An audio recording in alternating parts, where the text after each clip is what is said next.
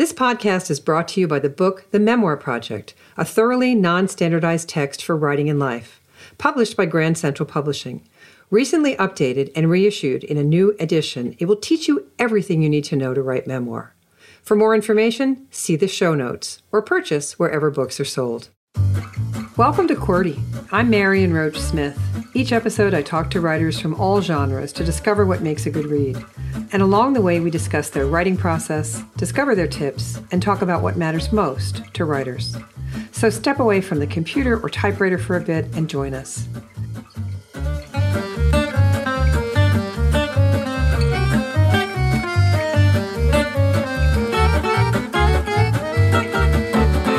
Today, my guest is Jennifer Risher, author of We Need to Talk, a memoir about wealth, just out from Zeno Books. I met Jennifer online when she consulted me about her manuscript a few years ago, and then I saw her and her book featured in a big New York Times piece a few weeks ago at the time of the book's publication, and I was thrilled by the coverage. Jennifer joined Microsoft in 1991 and with her husband experienced the financial upswing of the dot-com boom. By their early 30s, they had tens of millions of dollars. What you may not know is that there are millions of people like them. So in terms of marketing to a group of book buyers, this book could have been written solely for those people. But it's not. It's written for us all, since she definitely takes on the taboo of talking about money. Hi, Jennifer. Hi, Marion. Nice to be here. I'm delighted.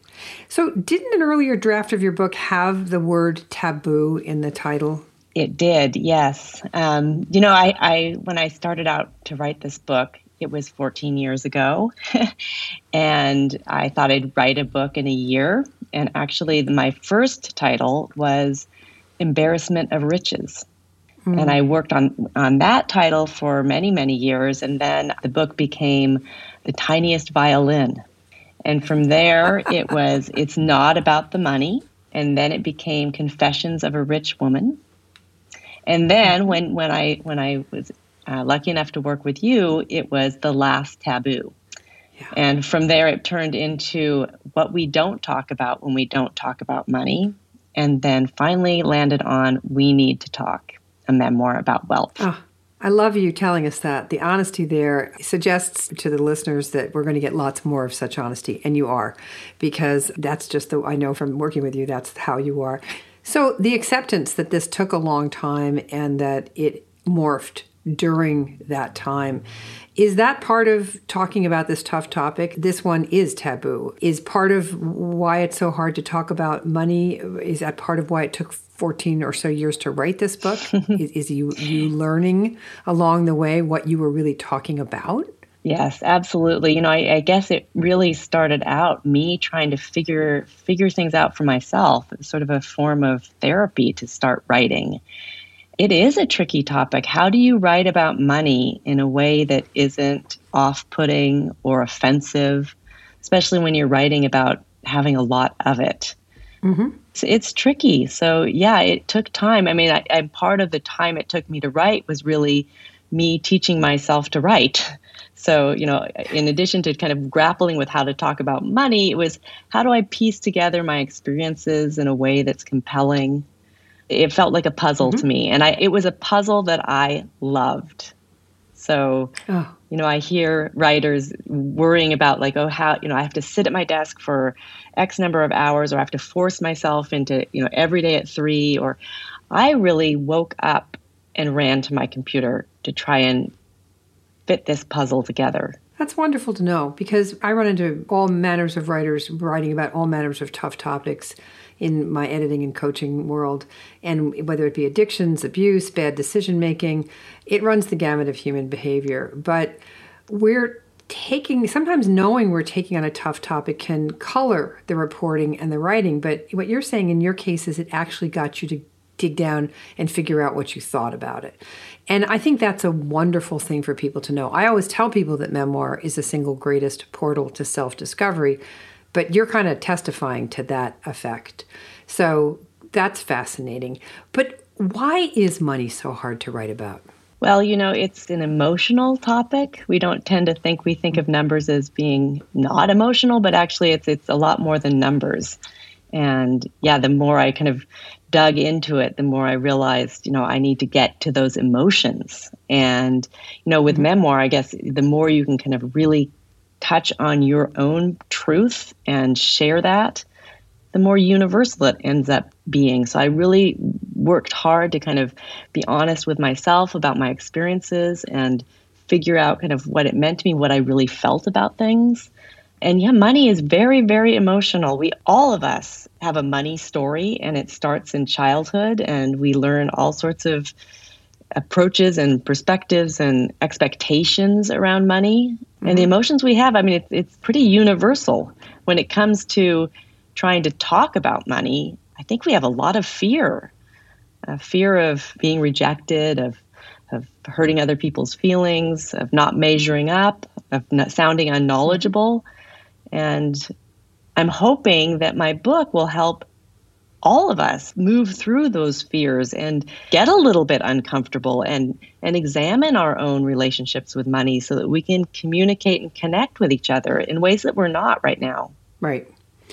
Yeah, the truths that you tell are so important to the story. You published a pre-publication piece in Psychology Today about wrestling with wealth, in which you reveal that you were a child who grew up in a home where tea bags were used 3 times. And you talked about how saving gave you a sense of self-worth and value as a responsible daughter, and that it made you feel worthy of your parents' love, saving. And that as you gained worth in your adulthood, nothing less than your identity became at stake. So that is a fascinating amount of truth to come to. And in the process of your writing this, it seems like you figured that out. Did the figuring out lead you to do reporting outside? I know it did. So let's talk about figuring it out in the large sense. You did a lot of reporting for this book. So why don't you give people a sense of who you talk to build this sense of this argument you have about identity and self-worth and how you can find a new sort of genuine home to live in vis-a-vis one's worth. Who did you talk to? Who did you interview? The interviews came really towards the end of my writing process. A lot of it was, me and thinking these things through and really grappling with this issue of identity. Because, I got a lot of my sense of purpose and meaning from circling the block until I could find a free parking spot and not paying too much for raspberries because they were out of season and, not paying an ATM fee. And even when I suddenly, no longer had to worry about those things, I was worried about those things because it was just so part of who I was. And in many ways, the values I grew up with, many of them have served me very well, and they continue to serve me well. But there's that sort of existential question when all of a sudden you've had this fantasy come true and you're still, living as though you were, barely able to kind of get your bank account in order. So, and the other piece there, I guess, is, growing up believing a little bit like those people who have a lot of money are different than us who don't, and kind of confronting that, what, actually 8 out of 10 people with wealth grew up middle class or poor. So they are you, and they've gotten lucky, and they're still human beings. And one of my worries was like, is all this money going to make me obnoxious or aloof? Because those were the images I had in my head. So I had to grapple with that too and realize, actually, I'm not. You can ask my friends, we'll see. But I don't think that money has made me obnoxious. And actually, what I've learned is that money doesn't change you as much as you might expect. In fact, I feel like money reveals more of who you are. Mm-hmm. Yeah, that's what I love about the book. To me, the book, it absolutely is a conversation about money. But for me, even in its earliest version that I read, I remember specifically saying there's a real hero's tale here, specifically with you trying to get to your own true home, that state of comfort with what you had gotten in life. You can you can achieve things and never be comfortable with it. We know this particularly with women.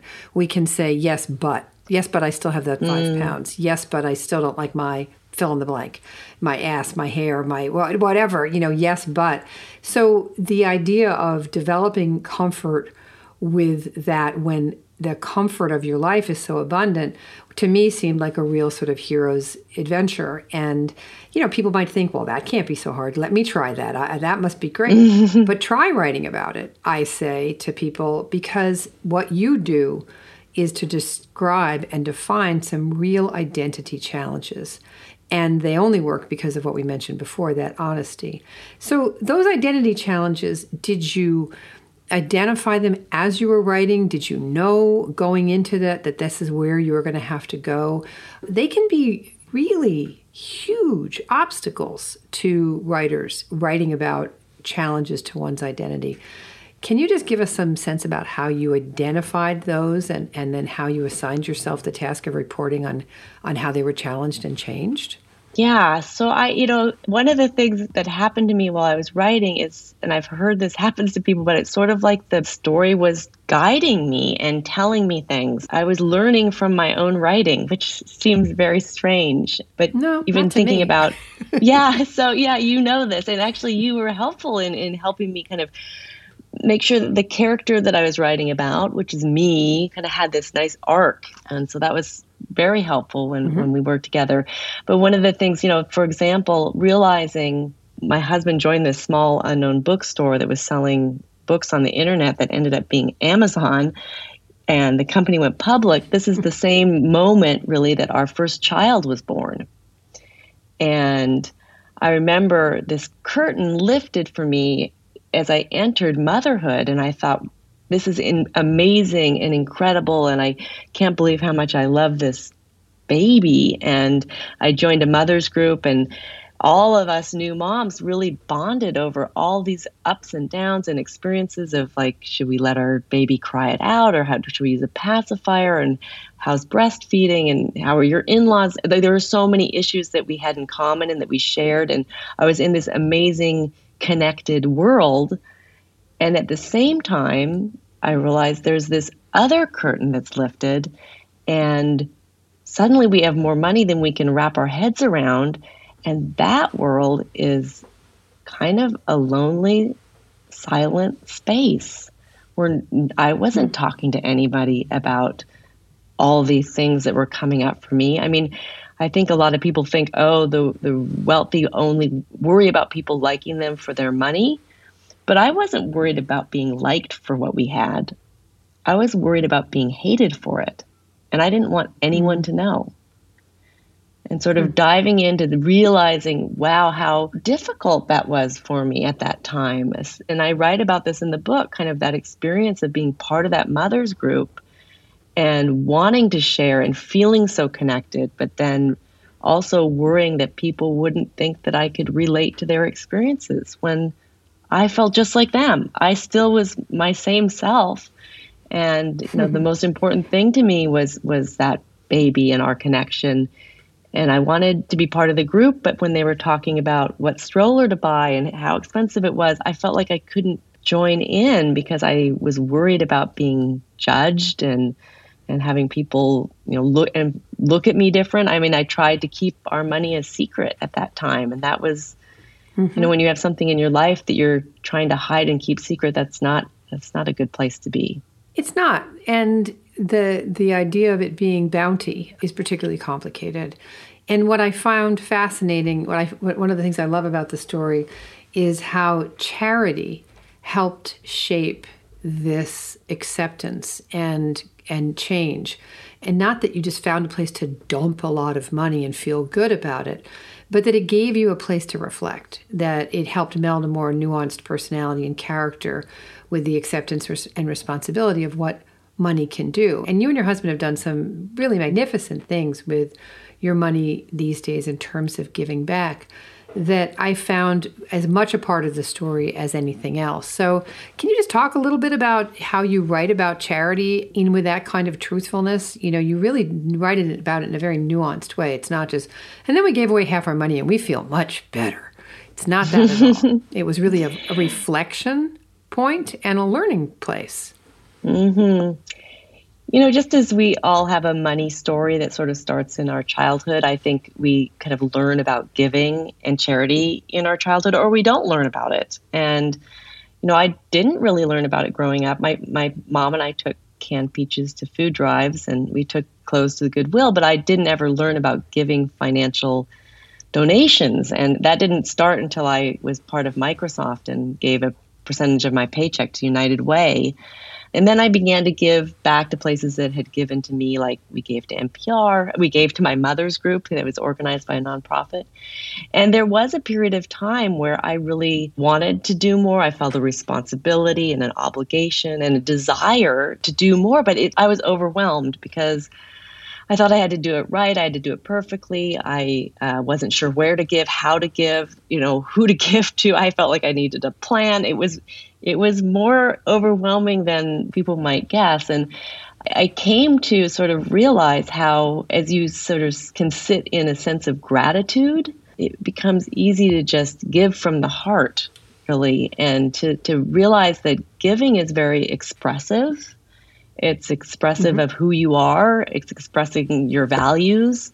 And, it doesn't matter how much you give in terms of money. I think if we open our hearts to each other and give from the heart and do our best to help each other, we can all feel that kind of sense of gratitude and generosity. And it's been sort of a evolution. I mean, at first, the thought of giving, $5,000 felt like so much. But then just as I learned kind of to spend and be okay, paying for parking in a lot or buying the raspberries, I also learned about giving. And as I gave more and more. And it just feels like part of my life. And it's something I feel very privileged to be able to do.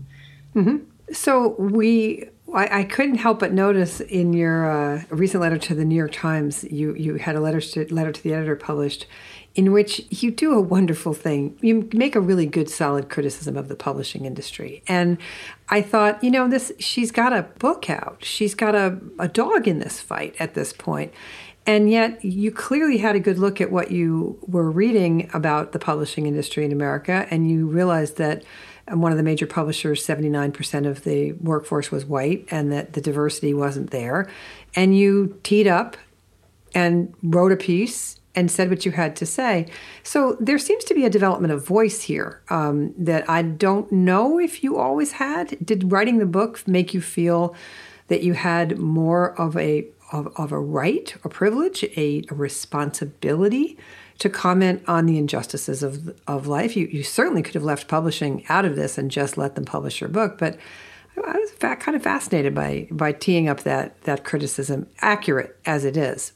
But not everybody would have done that with a book coming out.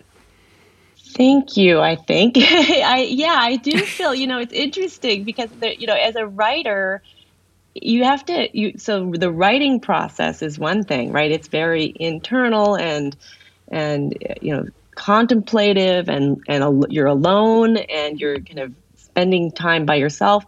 And then, when the book was released, you have to put on this very different hat. Suddenly you are a voice and you have to be present and you have to be out there talking to people and figuring out what what your message is. And it's really just been in the last few weeks that the book has been out, or the kind of leading up to it and thinking about, I'm going to be kind of on a book tour and what am I going to say and how am I going to present myself and how do I want, what are my goals?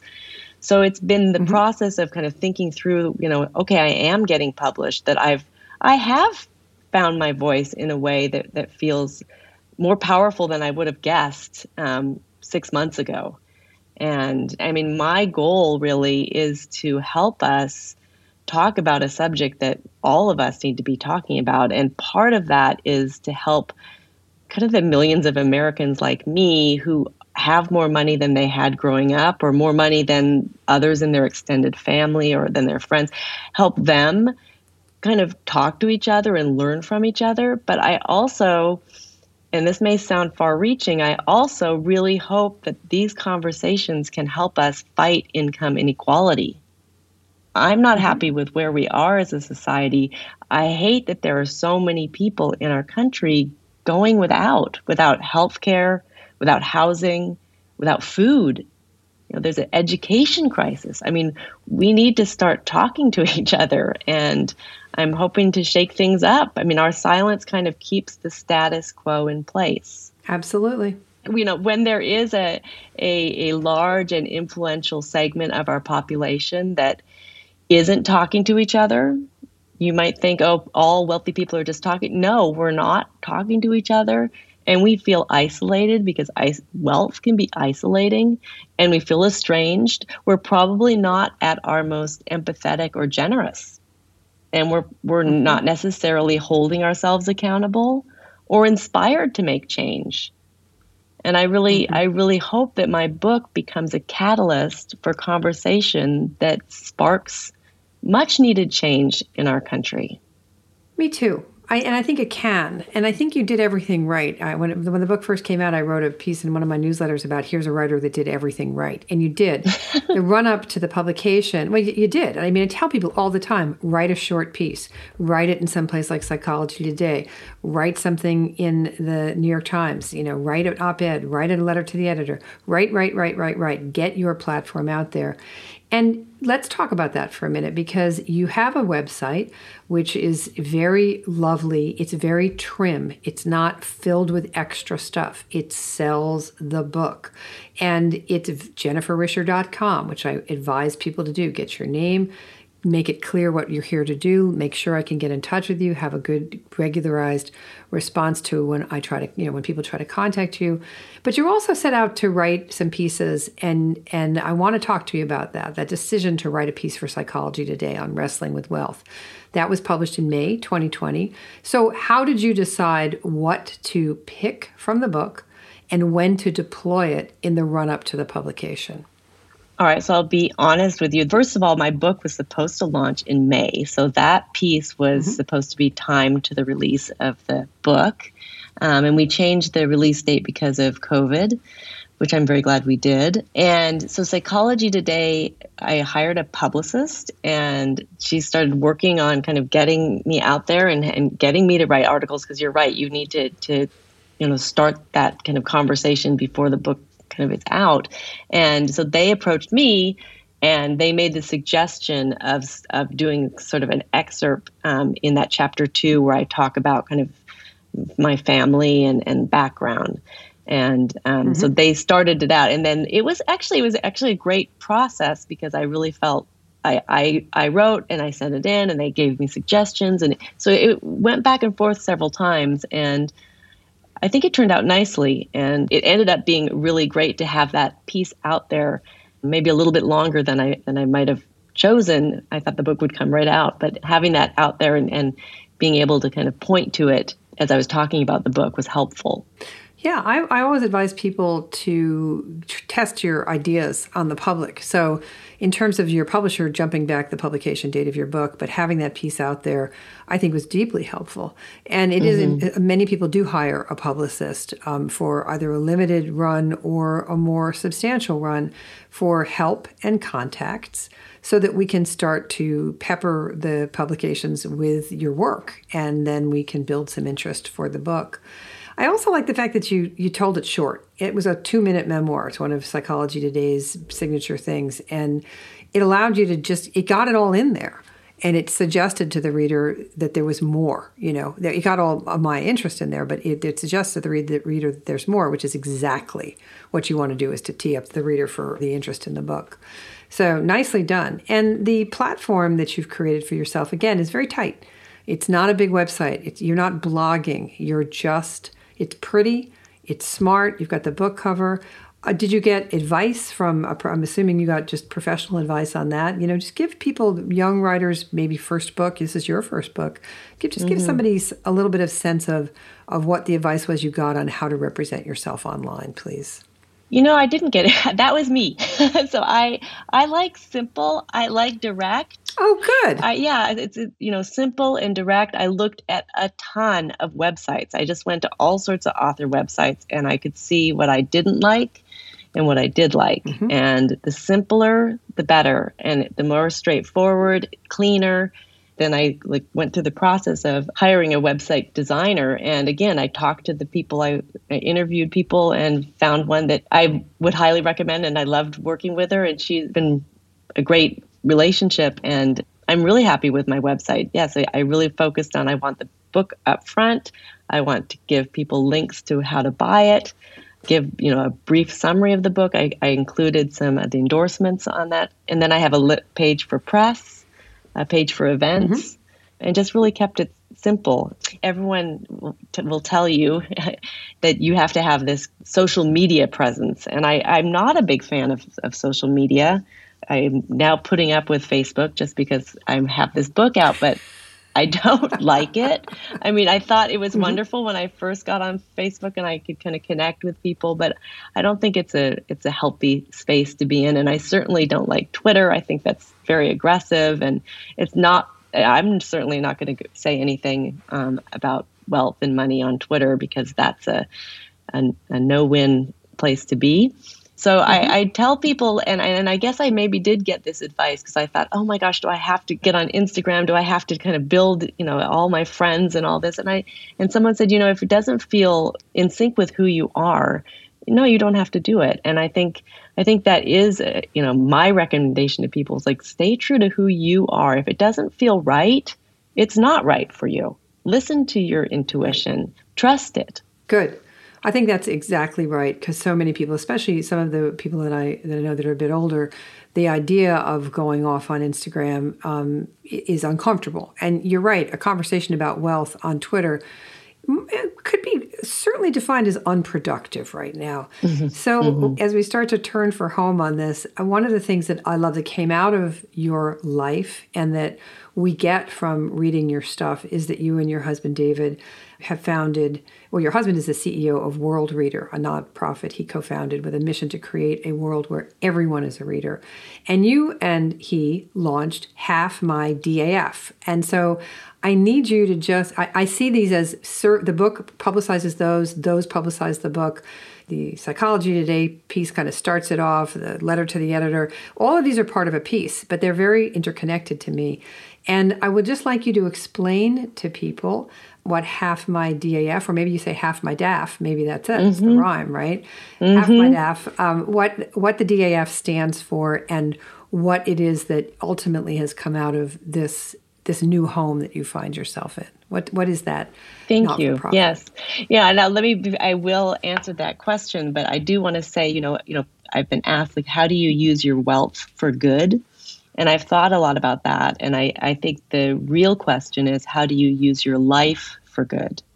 And we have wealth as a tool that is an amazing tool that has given us time and resources. But, how do we build a life that's meaningful and that does feel like it has purpose? And so my husband, he co-founded and is the CEO and works full time on World Reader to get digital books into the hands of kids in the developing world. And he's coming to the United States, and he's spent the last 10 years of his life 100% focused on this nonprofit.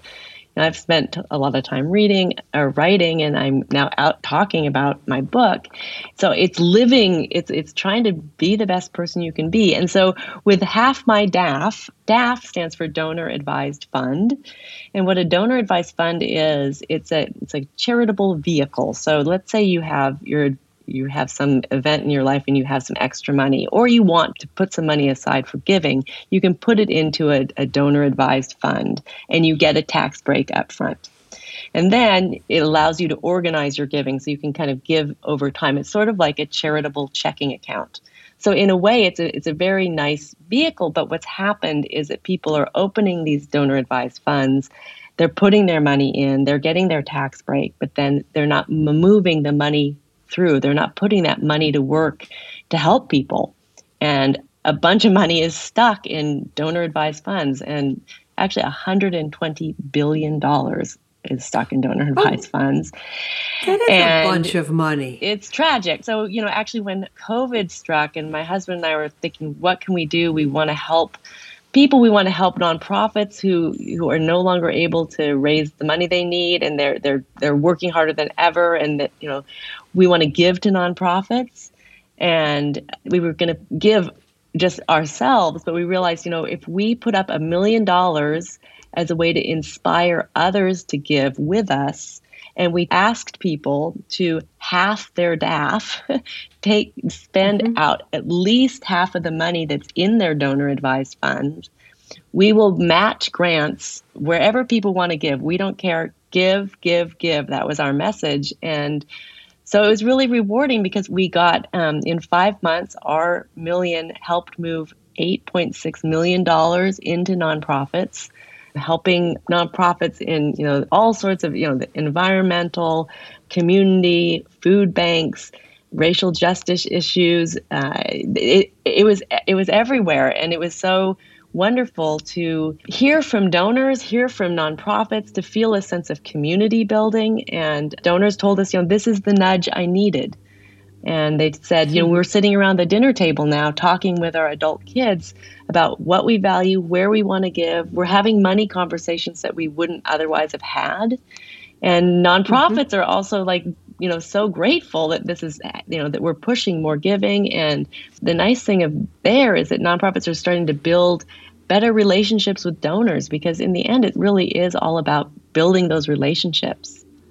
So yes, it is. Thanks for asking. Yeah, it's been a really wonderful way to give back and to kind of help boost our community right now. It's when there's so much need. Well, it's wonderful. And I love that there's a book at the center of it.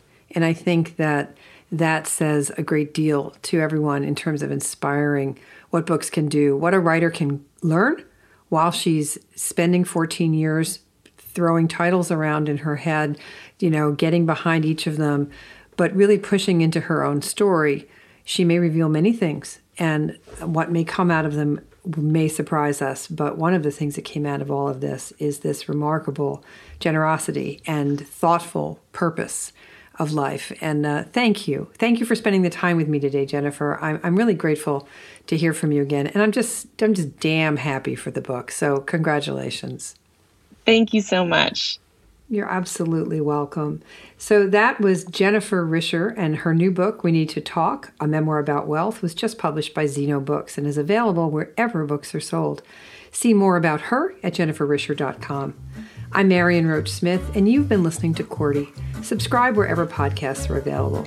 Cordy is produced by Overit Studios in Albany, New York. Reach them at overitstudios.com. Our producer is Adam Claremont. Our assistant is Lorna Bailey. Want more on the art and work of writing? Visit marionroach.com and take a class with me. And thanks for listening. Don't forget to subscribe to Cordy and listen wherever you go.